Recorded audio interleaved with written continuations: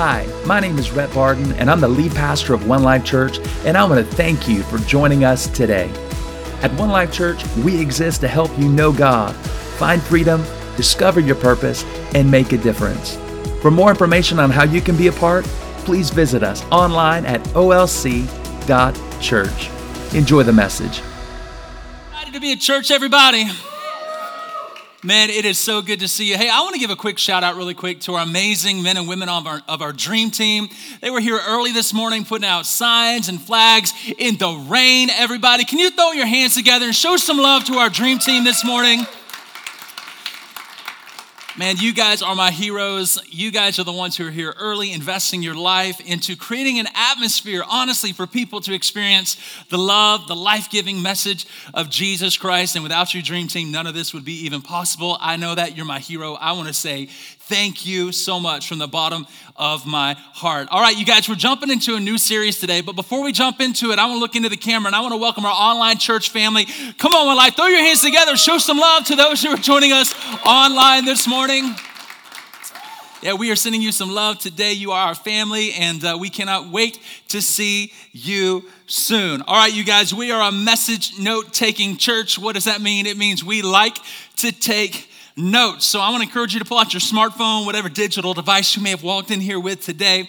Go to olc.church, swipe down, you'll see a button that says Message Notes. If you'll click that button and open up a form, and you'll be able to follow along today from God's Word, kind of where we're going, and also give you the ability to kind of fill in the blank. Now, here's the goal. Here's why we do notes. Because honestly, I don't want to just inspire you on a Sunday. I mean, that's important, and we're going to have a lot of fun. But I also want to give you the tools that you need in life Monday through Saturday. And if the notes are changing anybody's life, can I just get a good amen from all my note takers out there if you appreciate the notes? Awesome. Well, we're very excited today. We're starting a new series we're calling Galatians. Now, it is a 6-part series because there are 6 chapters to the entire book of Galatians, and we're going to be doing a verse-by-verse study throughout this book. It's important to note that Galatians, it's an incredible book, but it helps us build a solid foundation or a solid, sound teaching of the gospel of Jesus Christ and what it meant to have a relationship with God, not a religious approach to God. Now, it was written by a man named Paul. Now, who is Paul? Now, in Christian circles or religious circles, you may have heard him referred to as the Apostle Paul. In other words, that is just a really big word to describe a man who planted churches. Paul was a church planner, and he felt called by God to take the message of Jesus Christ outside of the Jewish circle, outside of Israel, and take it to the world. In fact, many of you, I myself included, our lives have been changed because of Paul's testimony of Jesus Christ in taking it to the Gentiles. Now, who are the Gentiles? In fact, that's just kind of a fancy word for anybody who is a non-Jew. Anybody who's a non-Jew. So Paul planted these churches. He planted a lot of churches in what is honestly today called modern day Turkey. And there was a city in modern day Turkey called Galatia. And guess what? The people of Galatia were known as Galatians. And so he planted a church there. And so what he did is he wrote a letter, which is today the book of Galatians. And what you'll notice is a lot of the New Testament. The New Testament are the books that were created from Matthew, Mark, Luke, and John all the way through Revelation. And these are testaments about Christ. And what you'll notice is that Paul, most of the books in the New Testament were letters that he wrote to churches that he planted. Like if you're familiar maybe with the book of Corinthians, you're like, where did that come from? Basically, he was writing a letter to the church of Corinth. And so he titled the letter Corinthians. Same things with Philippians and Ephesians, the church of Ephesus, the church of Philippi, if you get what I'm saying. So as Paul would plant churches, what would happen is he would raise up leaders. He would raise up pastors. He would pass that pastor along and that leader along to take care of that church as he went along in his journey to plant more churches. Now, they didn't have Instagram. They didn't have Facebook. They didn't have email back then. So they actually had to write write out letters of correspondence to see how things are going. And so Paul would receive letters from pastors, and then in an effort to lead the pastors well, he would write them back. And so what he found out from one of the pastors there in Galatia is that there was a problem happening. And so you're going to kind of dive into what this problem is a little bit later. But what I need you to understand is that the letter that he wrote to the Galatians is a corrective letter. It's a letter correcting some of the mistakes and some of the confusion that was starting to happen. Because what happened is after Paul planted this church, he left. There were some Jewish Christians that came along behind Paul. And what they started doing is they started stirring up some different kind of ways to connect with God. In other words, Paul taught them, hey, receive the free gift of Jesus Christ. It's a gift. You can't earn it. But the Jewish Christians came along behind Paul and said, hey, I know what Paul talked about. He said, yes, it's a free gift, it's eternal life. But now that you've received that, now you need to start having some traditions. You need to start having some rules and some obligations and what we would call legalism added to your relationship. And so the big idea of this entire book is Paul's come along and he's bringing correction. He's saying, no. The big idea of the gospel is to live in freedom apart from the law and live in relationship with God. The goal of this book and the goal of this series is to bring us all back into the right perspective of what it means to have a right relationship with God. So you guys ready to have a little bit of fun as we jump into this? So let's start with the very beginning, Galatians chapter 1, verse 1 through 5. Paul, an apostle, sent not from men, nor by man, but by Jesus Christ, and God the Father, who raised him from the dead, and all the brothers and sisters with me. Check this out. It goes on to say, to all the churches in Galatia, grace and peace to you from God our Father and the Lord Jesus Christ, who gave himself for our sins to rescue us from the present evil age. Goes on to say, according to the will of our God and Father, to whom be glory forever and ever. Amen. So Paul's just giving us a simple introduction here. He said, hey guys, this is Paul. I'm writing this. I can't wait to bring you some good news, but also going to bring you some stuff that you probably rather not hear, but you need to hear, and it's going to be really good for you. And I just want you to understand, we're not going to read the rest of this chapter because it basically starts going into some historical background of how Paul came to know Jesus and how he was trained to go out and preach the good news. But this next verse is actually the key verse that honestly, I believe sums up the entire book. Look at this, Galatians 1, 6 through 7. He says, I am astonished.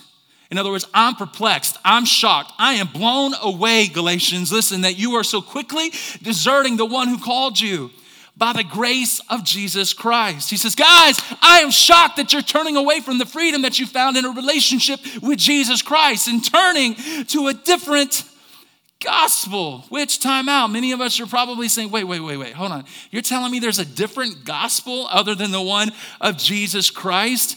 And I would say this, there are actually two approaches that we as man try when we approach God. Number one, it's relational, or number two, it's religion. In other words, number one, it's this grace-based free gift that we receive. We can't earn it. We can only approach God out of the relationship that he's provided through Jesus Christ.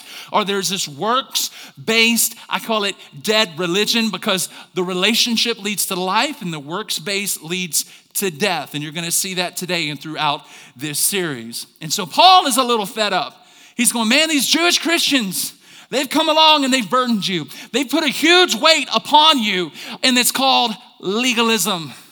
We put this religious duty, this religious obligation that, listen, you received Christ free. You didn't do anything to earn it, but yet you got these other people telling you, no. Now you got to do a few things to keep your salvation or to continue to be in right standing with God. And so to which you're probably wondering, what in the world did they come along and teach? You ready for this? Now this may shock some of you. In fact, it may be a little bit embarrassing to some of you. But these Jewish Christians came along and they tried to throw their Jewish custom upon the Gentiles, those who weren't Jewish, right? And they said, hey, in order for you to be in this Christian club, Gentiles, glad you love Jesus, welcome, all that good stuff. But now what you need to do, all the males in the group, every single one of you need to line up, have a surgery called circumcision. And I didn't think I'd get a lot of amens there. God's a little different, right? In fact, if you want to read more about this crazy debate, you can look in Acts chapter 15, and you will actually see that the leaders and the pastors of the churches at that day were in a debate on whether or not they were going to include a surgery called circumcision in the membership class.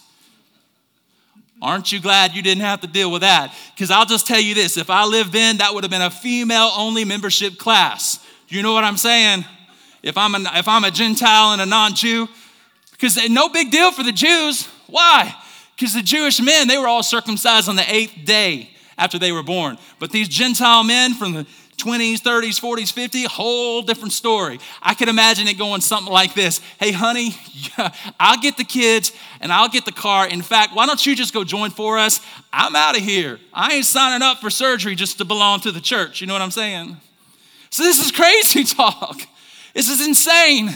And Paul's coming along. He's like, oh my gosh, I'm perplexed, I'm shocked, I'm astonished. Then all of a sudden you're starting to try to implement rules and regulations to keep a right standing with God. And so he says this in the rest of the verse. He says, guys, evidently some people are throwing you into confusion between this grace-based relationship with Christ that I taught versus this works-based religion that leads to death. They're trying to pervert the true gospel, the one that is about a relationship with Jesus Christ. And so here's the key question that I hope to answer today. And that is, the key question is, how am I going to approach God? In other words, how am I going to become godly? Or how am I, you and me included in this room, how are we going to come into right standing with God? This is the question. Because you have two choices. You can either approach God out of this dead religion, this religion-based, man-made, this works, trying to earn righteousness, or you can try to choose just the grace one, which is you don't have to do anything but just simply receive it. It's a free gift of God, and that is a grace-based relational connection with God. And some of you are like, well, Rhett, why is this even important to teach? Because I need you to understand that one of them leads to life and one of them leads to death. And my hope today is that you will choose the one that leads to life. My hope today is that you choose the grace-based, the one that is all about a relationship with God through his son, Jesus Christ. And this is so foundational, whether or not you've been serving the Lord for 20 years or whether you just came to Christ this past Easter. You will find this as the lifeblood or the DNA of our church, and it's foundational between the beginning of Scripture from Genesis all the way through Revelation. And so what I want to do today is, in order to help lay this foundation, I really want to bring us back to the very first book of the Bible. I want to go back to the first book and look at the first choice that was given by God to mankind. Let's look at this, Genesis chapter 2. Verse 8 through 9. Now the Lord God had planted a garden in the east, in Eden, and there he put the man that he had formed. And the Lord God made all kinds of trees grow out of the ground, trees that were pleasing to the eye and good for food. And in the middle of the garden, God gave two choices. Now time out right here for a second. Some say in this moment, this is where Adam and Eve had the choice to walk away from God to sin. But my friends, that is absolutely not the truth. Now, the choice that they were given before them, one of them led to sin, but the choice that laid before them wasn't to sin. Look at this. Look at the two choices. One was the tree of life, and then don't miss this. What's the second choice? The tree of the knowledge of good and evil. In other words, there were two choices laid before Adam and Eve on how they could approach God. Am I going to approach God out of the tree of life, which brings fulfillment? Or am I going to approach God out of the tree of the knowledge of good and evil? Am I going to approach God out of this heartfelt relationship? Or am I going to approach God through this head knowledge of good and evil? What's my approach going to be?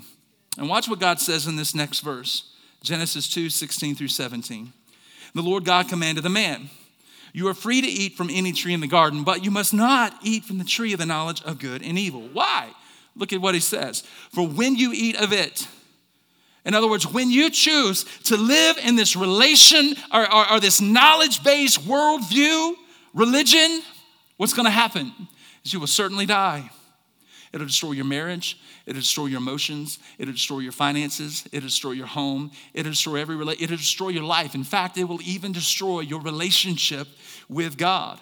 And I just need you to understand today that God never intended for you to approach him out of religion. God always intended for you to approach him through a relationship, through this tree of life.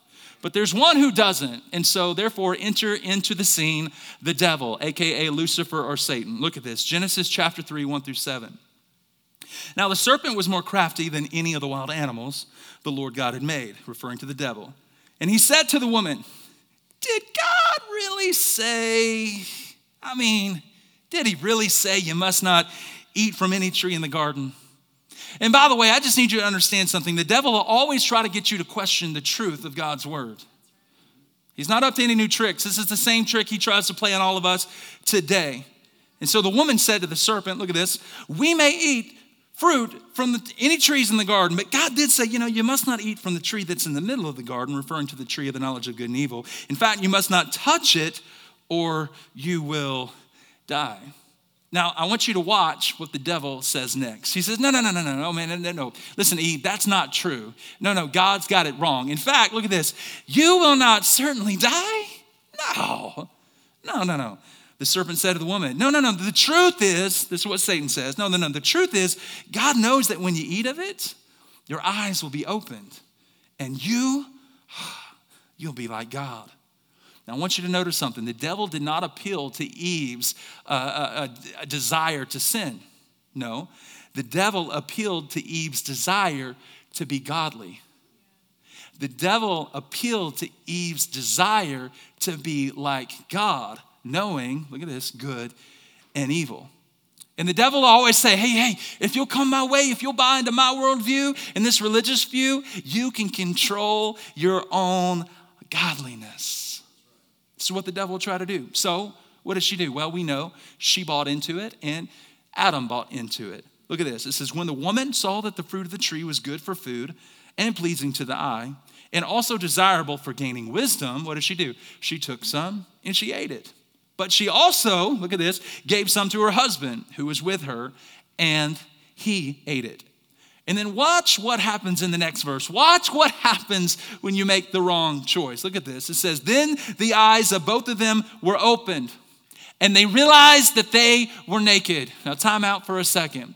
Up until this point, Adam and Eve had no idea that they were naked. In fact, we know this because of what they're saying here and what the scripture says. But even further down the line, a couple of verses later, you'll see where God says, hey, wait a minute. Who told you that you were naked? Like, you weren't even supposed to know that. And the purpose of this is I want you to understand that when you and I make a wrong choice, there is always going to be something that's produced on the inside of us, this loss of innocence. And then we'll be experiencing guilt and shame whenever we make the wrong choice.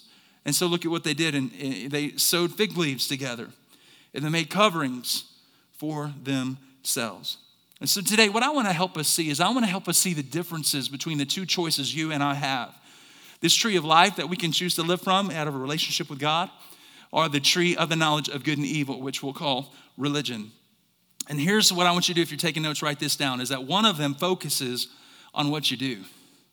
One of them focuses on what you do. In other words, it's all about what you can do to please God. In other words, now you're reading the Bible not because you love it, but you're reading the Bible because you feel like that's what you've got to do in order to earn brownie points with God. And so one verse of scripture isn't enough during the day because one verse of scripture, it's just kind of whetting your appetite. Now you got to read 2, 3, 4, 5. Nothing wrong with that, but now you're competing with yourself and you're going, one chapter's not good. Now I need to read the Bible like in 30 days, right? And if I'm not, then I'm feeling like I'm not doing this right. I'm not pleasing God. I'm not making him happy. And I got to do all this stuff to earn the fact that God will love me. And I don't know if you've ever met the kind of person that's like, you know what, I wake up at 4:30 every morning and I light a candle before the Lord and have my coffee and my Bible open and we're reading scripture and I pray for an hour and then I study for an hour. It's the most beautiful thing in the world. And in fact, if you're not reading the Bible at 4:30 in the morning and not at least spending an hour before God and reading at least 3 chapters, then my friends, you're doing it wrong and you're going to hell. Have you ever met that person? Isn't that exhausting? That is works-based religion, and it will suck the life out of you. Our focus shouldn't be on what you can do. My friends, look at this. Our focus should be on what Jesus Christ has done. When you read the Bible, We're not reading the Bible so we can earn brownie points with God. No. Our focus should be, when we're reading the Bible, should be simply to get close to Jesus Christ. When we pray, it shouldn't be all about, well, how long did you pray? I prayed 5 minutes. Oh, you prayed 5? I prayed 10. No, the goal of praying, the purpose of praying, and the purpose of reading God's word is to get close to God, not to try to earn righteousness. And this is why John 5:39 through 40, Jesus himself said this, guys. Hey, guys, you study the scriptures because you think by how much you read and how much you know you're going to earn eternal life. What? Like, you're missing the whole point, Jesus says. He goes on to say this. These are the scriptures, the word of God, that testify about me. So what's Jesus saying? He's saying, guys, the goal of reading scripture isn't to earn righteousness. The goal of reading scripture is to get close to me. This is what Jesus himself is saying. But yet, you refuse to come to me to have, very important word that's highlighted there at the very end of the sentence. You refuse to come to me to what? To have life. So basically what Jesus is saying, guys, if you continue in this process of works-based religion, of trying just to be nice, trying to be kind, trying just to pray in your own strength, trying to give in your own strength, trying to get brownie points with God, my friends, you will not experience life. Because life does not come from religion. Life comes from relationship. Trying to show you the differences between the choice of the tree of life and the tree of the knowledge of good and evil, the choice between relationship with God and the choice between a religious approach to God. Here's another one. One focuses on trying to get God's approval. One tries to focus on getting God's approval. Why is that? Because for some reason we were all born inherently thinking that God is mad at us. I don't know about you, but where I grew up, I thought God was mad at me. In fact, every picture I ever saw on the back of a track was like this big white face coming from a throne and like lightning bolts shooting everywhere. I'm like, holy moly. I thought God was like Thor from the Avengers. A lightning bolt in one hand, a sledgehammer in the other. That's exactly what I thought it was like, based on what was portrayed to me from other Christians in the culture that I grew up in. I want to ask you a question. Have any of you ever seen The Wizard of Oz? Can I see a show of hands all across the room? Yeah, I don't care what you say. That is the most creepiest, freakiest, weird movie, horror movie for kids that you could ever watch on the face of the planet. Don't even get me started about the flying monkeys, man. I am still trying to get deliverance from the flying monkeys. Am I the only one? And then what gives? We represent the lollipop guild, the lollipop. I'm like, what is that? That's messed up. Like, they look mad at the world. Like, this is a messed up movie. If you've never seen it, don't go watch it, okay? Why am I talking about The Wizard of Oz in church today? Here's why. Because many of us approach God as if he was Oz in The Wizard of Oz. Remember the scene? Smoke, like lightning bolts or whatever they had back then to try to portray like lightning. And what did Oz say? When Dorothy approached Oz, right? She was scared out of her mind. And is like trembling. And then all of a sudden Oz is like, what do you want from me? And she's like, I just want to go to Kansas, right? Why anybody would want to go to Kansas, I have no idea. If you're from Kansas, God bless you. I love you. I'm praying for you. If you're watching us online, I've driven through Kansas. It took a whole day. It felt like it because there's nothing there. So I don't know, but Dorothy wanted to go to Kansas. And many of us, we approach God the way Dorothy did. And what did Oz say? Oh, if you want me to do something for you, go get me the Wicked Witch of the West broomstick. Go prove yourself. Go prove your worth. And if I'm having a good day, I might just let you go to Kansas. And so many of us, we have this view of God like Oz. And like we feel like God would stand before him. And God's like, what do you want from me, Rhett? I just want to go to heaven, Lord. Please don't send me to hell. Can I just go to heaven, right? Well, go prove yourself. Go read 10 scriptures. Go pray for an hour. Go to church every time the doors are open. Do this, do that. Give more, serve more. Do. This was my approach. And many of us were trying to approach God like this, trying to seek his approval. And my friends, I just want to tell you, you don't need to focus on trying to get God's approval. You need to focus on simply receiving God's love. you need to understand something, that God already loves you. God loves you so much. Like, in fact, God knows what you did last night. He knows the thoughts that you thought. He knows the clicks that you made. And guess what? He still loves you. Now, don't mistake what I'm saying. God doesn't love the sin, but he loves you. Why? Because when he sees you, he sees himself. Wow, wait, how is that? Because he created you in his image. He breathed his own breath of life in you and gave you life. And when he sees you, he sees value. He sees his son. He sees his daughter. In fact, if God had a refrigerator, my friends, your picture would be on that fridge. And I need you to understand this, because when you understand this, it changes the way you relate to God. In fact, I'll say it this way. Your view of God will determine the type of relationship you have with God. In fact, the way you see God will determine how you relate to God. God is not like Oz. God is loving. He's kind. He's wonderful. I'm going to tell you a little bit more about that in a minute. And so I need you to understand. Here's an example of how this kind of plays out. Some of you, maybe you did mess up last night, or maybe you messed up this week. Maybe you yelled at your kids or your wife or whatever that looks like, whatever it is. You know what it is. And you came to church this morning, kicking and screaming, but you came. I'm glad you're here, by the way. But you found yourself in worship in the moments where we had a minute ago. And you felt like God was drawing you into worship, but yet you're like, I can't clap my hands. I can't lift my voice. I can't participate in this. Why? Why do you feel that way? Why do you talk yourself out of that? Because you have bought into the belief that you think God is disappointed in you, and you think God is mad at you, and you think that he's not deserving of the praise. And so although God is simply trying to draw you in, you are pulling yourself away. And I need you to understand that God loves you. In fact, I love this verse out of Romans 5:8. God demonstrates his own love for us in this, that while we were still doing stupid, while we were still clicking on this or clicking on that, while we were still cussing out this person or cussing out that person, while we were still sinners, what did Jesus do? He died for us. God, it's amazing to me that God chose to love you and I, despite the fact that we may never love him back. My friends, you need to understand something today, that there is nothing you can do to earn God's approval.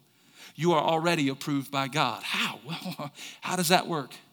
You're approved by God the moment you surrender your life and you receive the free gift of eternal life that comes not by earning it, not by doing anything, but by receiving what has already been done for you through Jesus Christ, professing your faith in Christ as God's one and only Son, who came to do what? To pay the penalty, my friend, that you and I were supposed to pay. This is how we're made right with God. This is the true gospel. This is the tree of life. And I just need you to understand this truth, my friends. God loves you, and God wants to be close to you today. And this is why no matter my past, no matter my present, I'm going to choose to love God, and I'm going to choose to worship God, because 1 John 4:19 tells me this. We love, Rhett loves, I love, you love God. Why? Because he first loved me. My worship is not based on my worth. My worship is based on his worth. I praise God not based on my perfection. I praise God based on his perfection. I worship and I praise God because God first loved me. This is why we praise him. This is why we worship. I don't have to get God's approval. I just happen to just simply receive his love. This is good preaching. Thank you, Pastor Ed. This is wonderful. It's God's word. Let me show you one more difference. One of them focuses on external duty. Emphasis on the word duty. And I almost spelt duty a different way, because that's exactly what it is duty. Is dead religion, is what it is. But we're having a church service and there's kids in the room, so I can't do that, right? This may be the only church service if your kids are in here like, oh, pastor said something about duty. What was that all about? One focuses on this. In other words, you better pray more. You better read more. You better give more. You better do more. In fact, you got to do this. It's a got to instead of a get to. And I'm just saying, as for me and my house, I ain't got to do nothing. You know what? I get to do it. Why? I get to love. I get to serve. I get to worship. I get to be the pastor of the greatest church on the planet. I get to be a part of your life and what God is doing here. I get to do it. Why? Because God first loved me. And so I'm not focusing on external duty. No, I'm focusing on, you ready for this? On internal desire. In other words, internal delight. I am focusing on God's love and his relationship with me. Because I just need you to understand, when everything you do comes out of a love relationship, when everything that you do comes from this, it's the joy of your life to get to love God. It's the joy of your life to get to serve people. It's the joy of your life to get to pray. It's the joy of your life to get to come to church. It's the joy of your life to get to serve on the dream team. It is the joy of your life. Why? Because this is what love is. This is what love is. Let me show it to you in 1 John 5:3. This is love. This is love for God. What? To keep his commands. And by the way, his commands are not burdensome. I love that. And some of you are going, no, yes, they are burdensome. I'm sorry, Pastor. I disagree with that statement. Everything about Christianity, everything about the Bible is the hardest thing for me to do. In fact, it's impossible. And I would say, you know what? Guess what? You're absolutely right. It's impossible. It is the most difficult thing that you will ever try to live out if you are not in love. But my friends, if you are in love with God through his son, Jesus Christ, and you put down trying to earn righteousness and you simply receive the gift of all that he's done for you, my friends, it will be the joy and delight of your soul. It'll bring so much fulfillment. Why? Because love changes everything. Love changes everything. Look at 1 John 5:12. Guys, whoever has the Son, in other words, whoever has a love relationship with God. Everybody say these two words out loud at the end of that sentence. Whoever has the Son has life, has life. But yet whoever isn't walking in a relationship with God through his Son, Jesus Christ, well, you don't have life. In fact, Christianity is going to be really hard for you. The Bible's going to be difficult.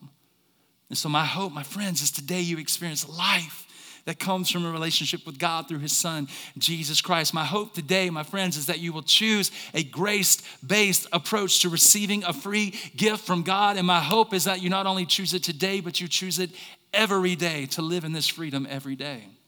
So here's the question. How do I experience this life? How do I live out of this tree of life versus the tree of knowledge of good and evil? How do I approach God relationally as opposed to religion? 3 things really quick. Write this down if you're taking notes. Number 1, guys, you just got to fall in love with Jesus, number 1. You got to fall in love with Jesus. And now some of you are going, Red, woo, if it were only that easy. Pastor Red, you make this sound so easy. Come on, man, talk to me. Let's get real. How do you do that? Well, for me, I can only speak from my experience. For me, 2 things. Number 1, I remember who God is. How do I fall in love with Jesus more and more every day? I simply have to remind myself of who God is. So who is he? He's the creator of the heavens and the earth. He created me in his image. He created you in his image. He breathed life into me. He gave me purpose. And he put me on this planet. And more than that, as I read scripture, who is God? Not only is he a creator of the heavens and the earth, but he's good, he's kind, he's loving, he's compassionate, he's gracious, he's full of mercy, he's slow to anger, he's rich in love, he's holy, he's wonderful, he's marvelous, he is a good, good Father.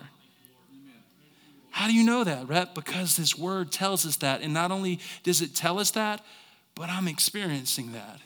In fact, it's the kindness of God that led me and that will lead you to want to have a relationship with God. He's a wonderful Father. That's who he is. Okay, well, what has he done? You ready for this? He gave us his son, Jesus Christ. What did Jesus do? Jesus died on a cross, paid a horrible debt to pay for our sins. What is sin? Sin is simply a religious word that says it's something that separates you from God. God never intended for there to be separation between you and him. He always intended an intimate relationship. And so how does the sin, how do we get rid of the sin? Well, it has to be paid for. How? Has to be a blood sacrifice. I didn't write it. This is God's word. Has to be a covenant. Covenant means to cut. There has to be a cutting of blood. And so the cutting of blood came from Jesus Christ. He was the perfect, spotless, what the Bible teaches us, Lamb of God. He was the ultimate sacrifice for mankind to have to stop trying to earn righteousness by doing good works, but to simply receive a gift. God is so good, he didn't require you and I to do anything. He just gave us something. That's how much he loves us, my friends. God loves us this much. And I'm just saying, last time I checked, last time I looked to see if there's anybody in line to pay for my sins, there wasn't nobody there. I don't know about you, but I checked yesterday and I checked today. Nobody else lined up to pay for my sin, to pay a penalty that I deserved, which was death. Nobody lined up to pay for it, but God himself said, I will pay it for you. I will give you my son. His name is Jesus, and you don't have to do anything, Red. You just have to simply receive him. And that's what I did, and I'm telling you, it's because of this truth. It's because of this truth that I can't go a day without serving him and a day without loving him. It's because of this truth that I cannot give enough of my life back to you, God. I love you. I'm indebted to him. And so I just want to encourage you to love God. To love God. You don't need religion. You just need a relationship. You need love. And I'll just tell you this, once you experience love, Christianity is a delight. It's a delight. Let me show you this beautiful verse, John 14:15. Jesus said, hey guys, if you love me, you'll obey my commands. And let me time out for a second. For years, when I read this verse, can I tell you how I read it? For years I read it, Rhett, if you love me, you better get right or you're going to get left. You better line up. You better obey me. In fact, it don't even tell me you love me unless you're going to line up and do what I'm telling you to do. That's how I read this verse. But can I tell you that is the furthest thing from the truth? You know what this verse and how it says and how it should be read? Is this, Jesus saying, guys, if you love me, like if you'll do a relationship with me, you'll experience my goodness, you'll experience my kindness, you'll experience my grace and the compassion that I have for you. Man, if we'll do life together, if you'll love me this way, you'll obey. You'll make a difference with your life. Like the byproduct of hanging out with me is that you're just gonna do what I do. You're gonna make a difference with your life. One of the best ways that I could try to describe this scripture, and until I find another one, I'm going to use this one. And that is, I love my wife. She's sitting on the front row. Most beautiful woman on the planet physically and spiritually. So thankful. I love you, babe. Been married 15 years this week, everybody, on the 29th. Yes. I love my wife. Why do I love her? Well, because all the wonderful things that I just shared. But, you know, there's a verse in the Bible that tells all of us that you shall not commit adultery. Don't look lustfully. Don't commit adultery in your heart. And can I tell you that just because there's a verse in the Bible that tells me not to do something, like just because it's there, that's not why I'm faithful to my wife. Why am I faithful to my wife? I'm faithful not because of the verse. I'm faithful because we have a loving, intimate, personal, wonderful, not perfect, but a great relationship. That's why I'm faithful.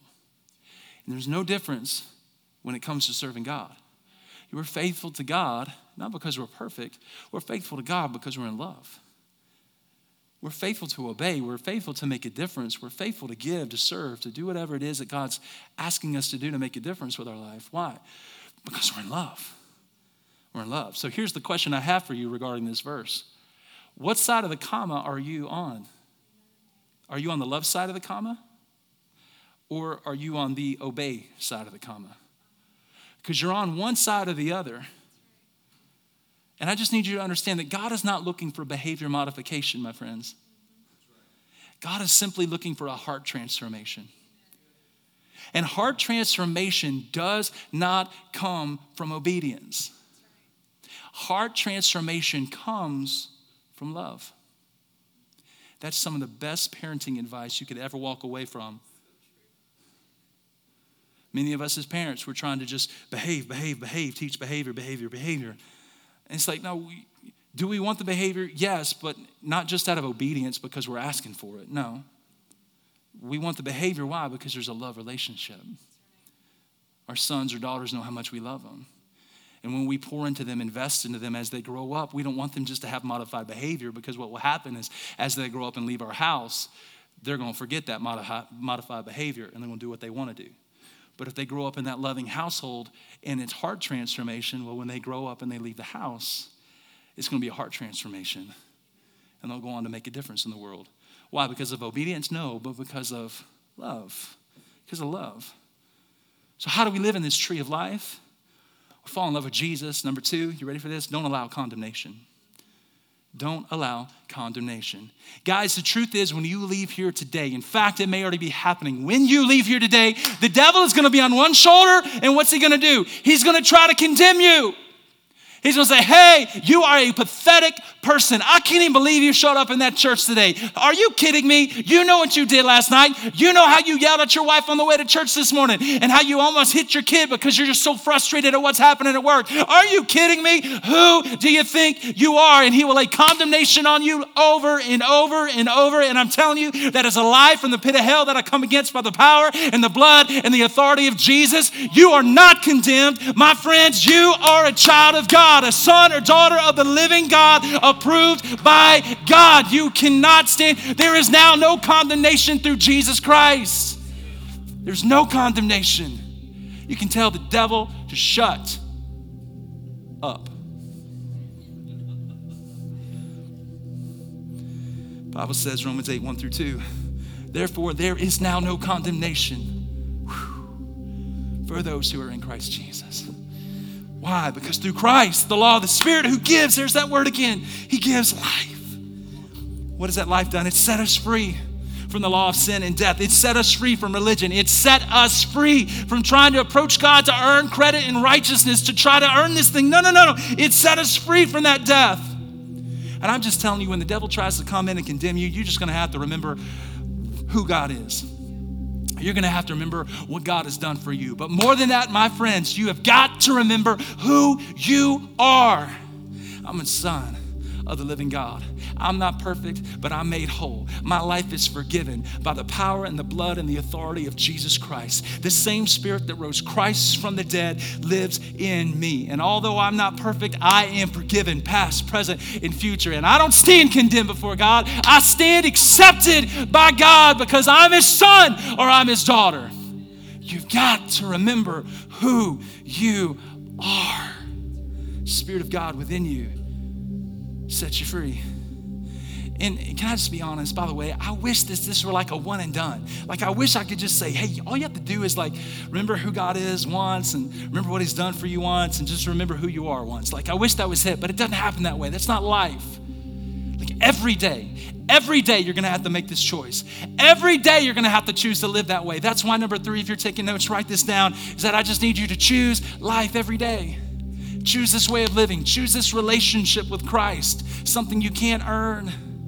Because if you're not careful, my friends, I'm telling you, I've lived 27 years serving the Lord, and it's so easy to take a free gift that God's given you and turn it into religious obligation, duty, and all of a sudden now you're like, why do I even do this? Like, I'm so exhausted, I'm so tired. Why? Because you have forgotten your first love.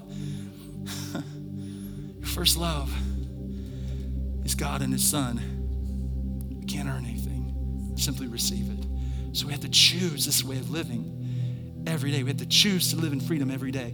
And this is not only my hope, this is God's hope for you. Look at this scripture in Deuteronomy 30:19. God's saying, guys, this is the day that I call heaven and the earth as witnesses against you, that I have set before you. I've set before you what? Life. Tree of life.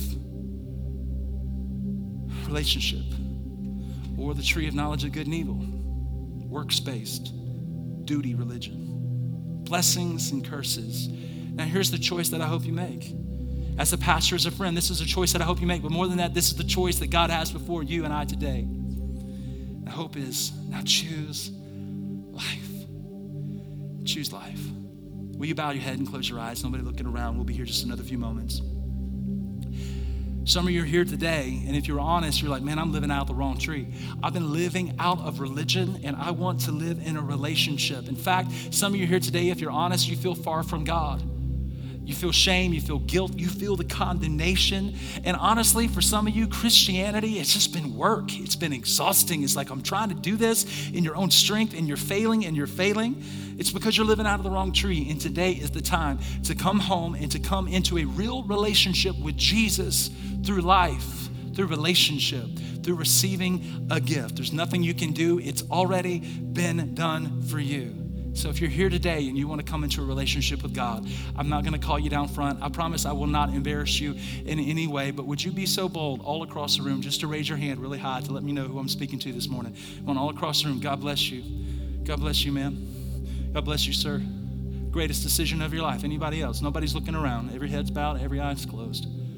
God bless you guys. You can put your hands down. Can I encourage you to say a prayer like this? You can say it under your breath. Just say, Jesus, I receive what you've done for me. Forgive me. Change me. Come live on the inside of me. I believe you died and rose again to pay for my sin. Today, I declare you my Lord. I declare you my Savior. I put my faith, I put my trust in you. I give you my life. I give you everything. Now pray this, say, Holy Spirit, I welcome you into my life. Help me make a difference. In Jesus' name. And everybody said amen. Amen. Hey, we had some decisions for Jesus today. Hey, One Life Church, can we throw our hands together and celebrate with those who made a decision? Come on, let them know how much you love them.